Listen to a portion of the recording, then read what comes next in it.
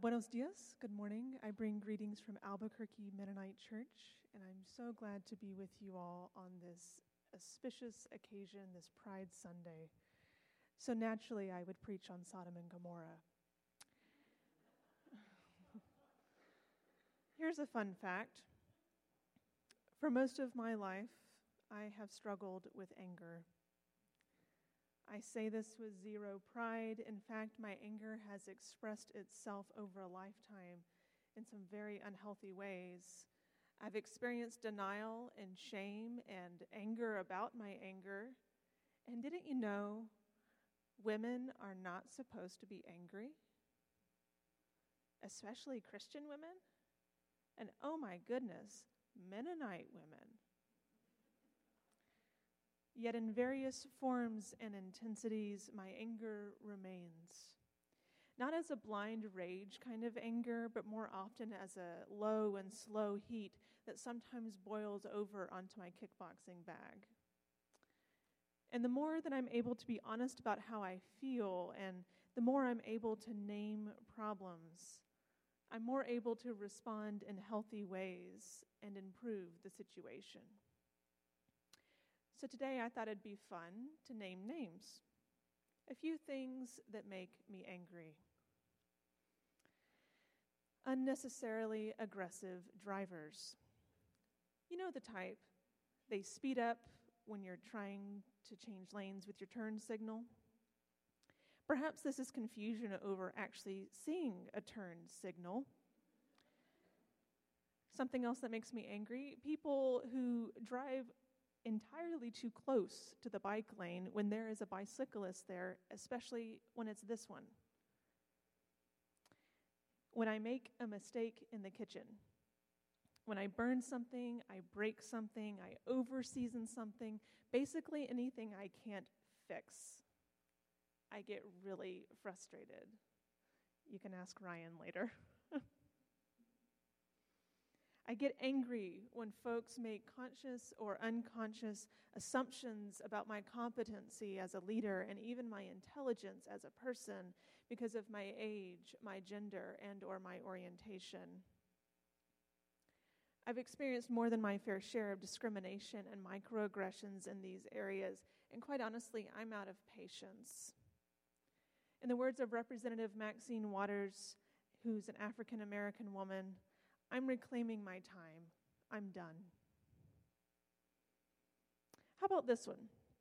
When I hear people insist on a narrow hermeneutic, that is a way of reading and interpreting the Bible out of laziness, arrogance, or both, because a narrow view of a few verses is far more convenient when the goal is reinforcing one's privilege rather than challenging one's worldview in the expansiveness of God's love. I certainly have in mind the recent Romans 13 scandal. I could pitch a tent here discussing separation of church and state and the historical abuse of that verse alongside others to reinforce everything from slavery to genocide. Only for a few verses later in the same chapter to have a direct quote or reminder of the repeated command to love one's neighbor.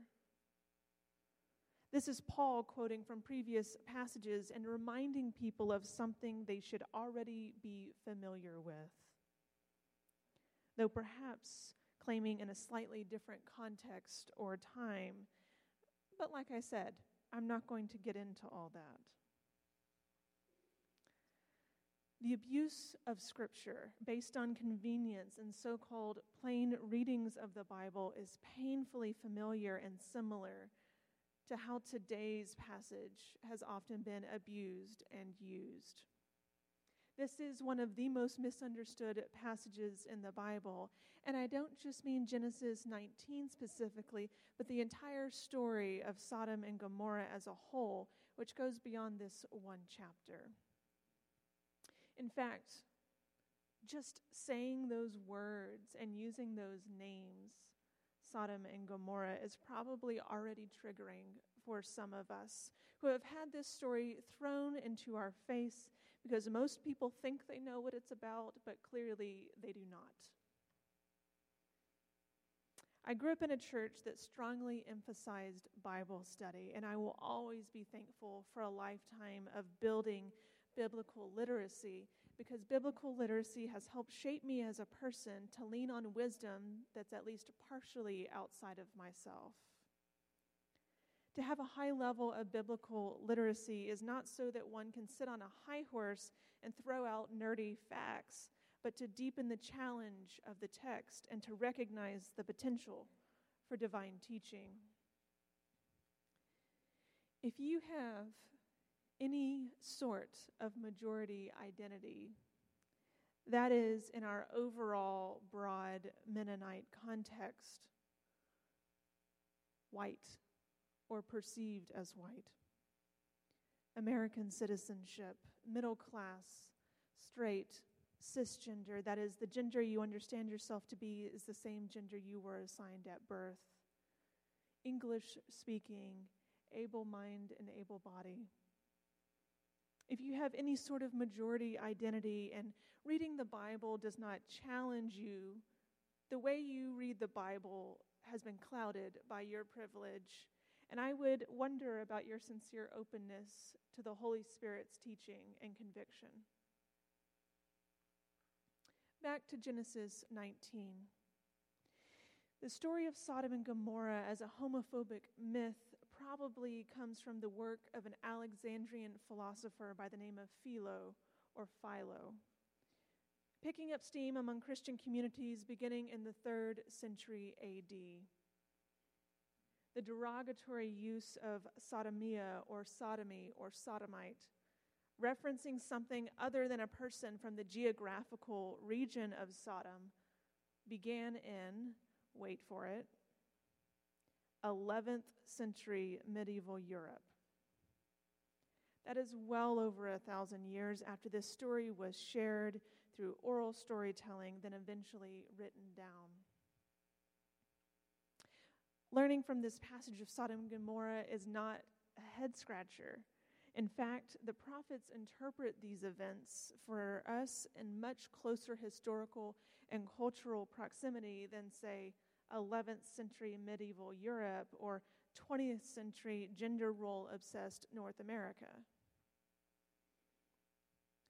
The great excruciating irony here is a passage and a story intended to be a warning about violence against the other or the outsider is used to religiously abuse a different vulnerable minority, as if sexualized violence and domination is the same as affection between same-gender loving couples.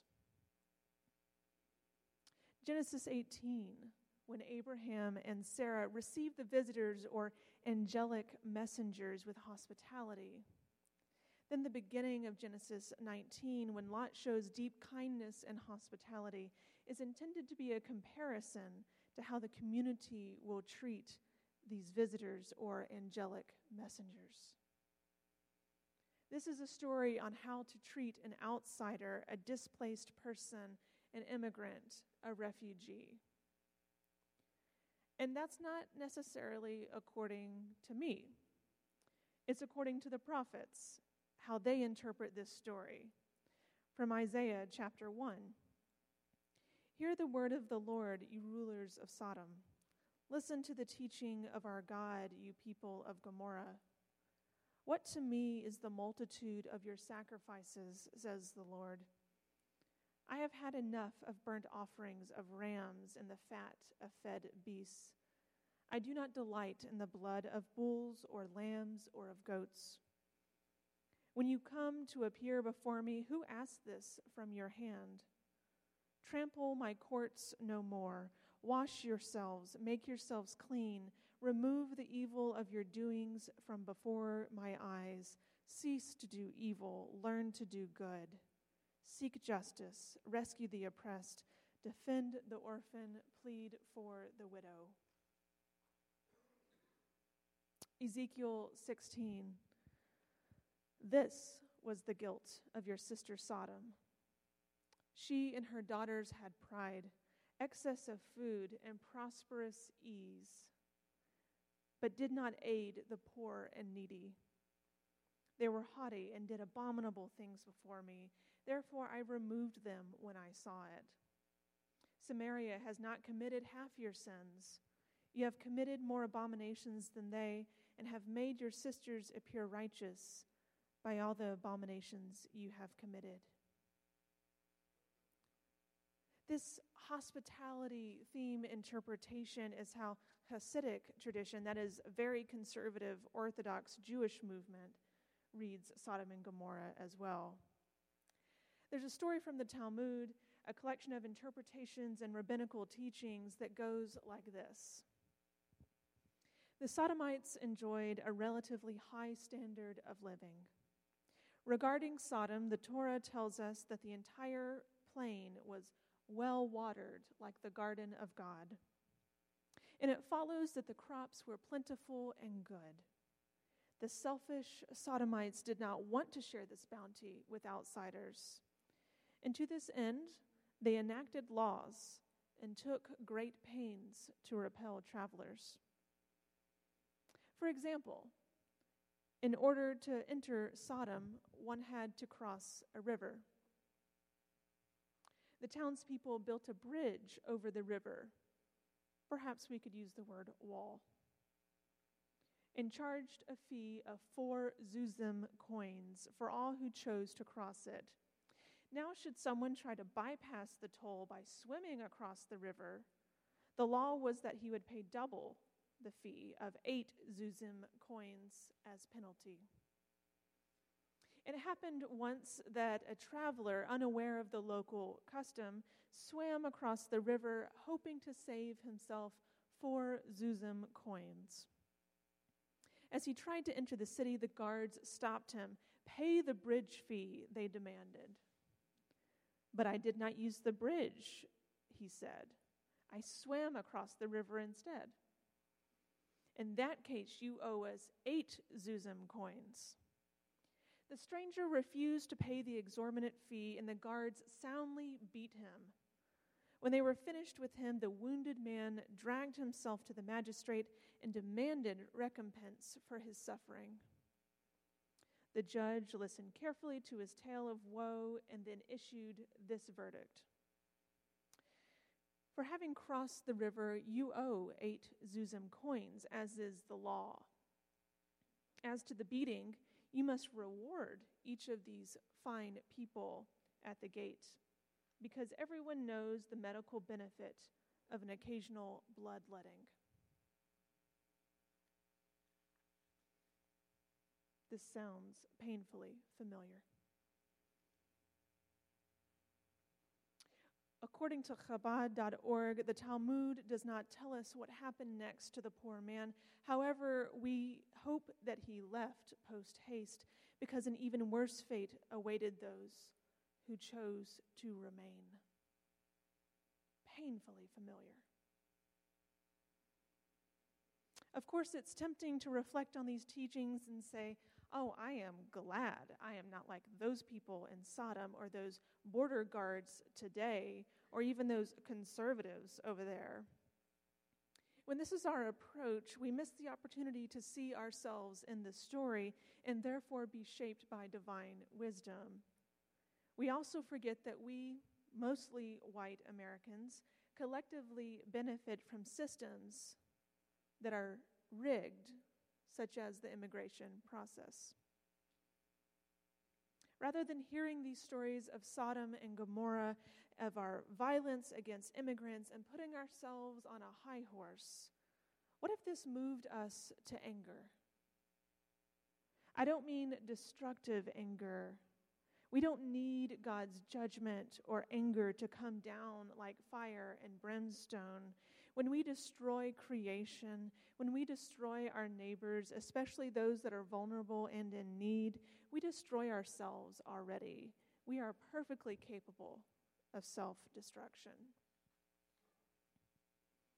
What if we moved from destructive anger to productive anger? From anger that blocks us from seeing one another to anger that fuels our ability to recognize the image of God in one another. Experiencing anger has the potential to point us to God because anger towards injustice is one sign of being in the image of God. In our passage from Genesis 19, the visitors or angelic messengers save Lot from the angry mob through direct action and intervention by, quote, reaching out their hands and bringing Lot into the inside of the house with them. They saved themselves and Lot by bringing him inside with them out of danger. Not only during these major media coverage times, remember the sanctuary movement for immigrant justice has been active for over 30 years. But in all times, when we have an opportunity to contribute toward the safety of those in need, may we not be like the people of Sodom who took advantage. May we have the kindness of Lot, recognizing the divine image in our neighbor and being moved to action. May we have the courage of the visitors, pulling people inside into safety, those who need protection. Amen.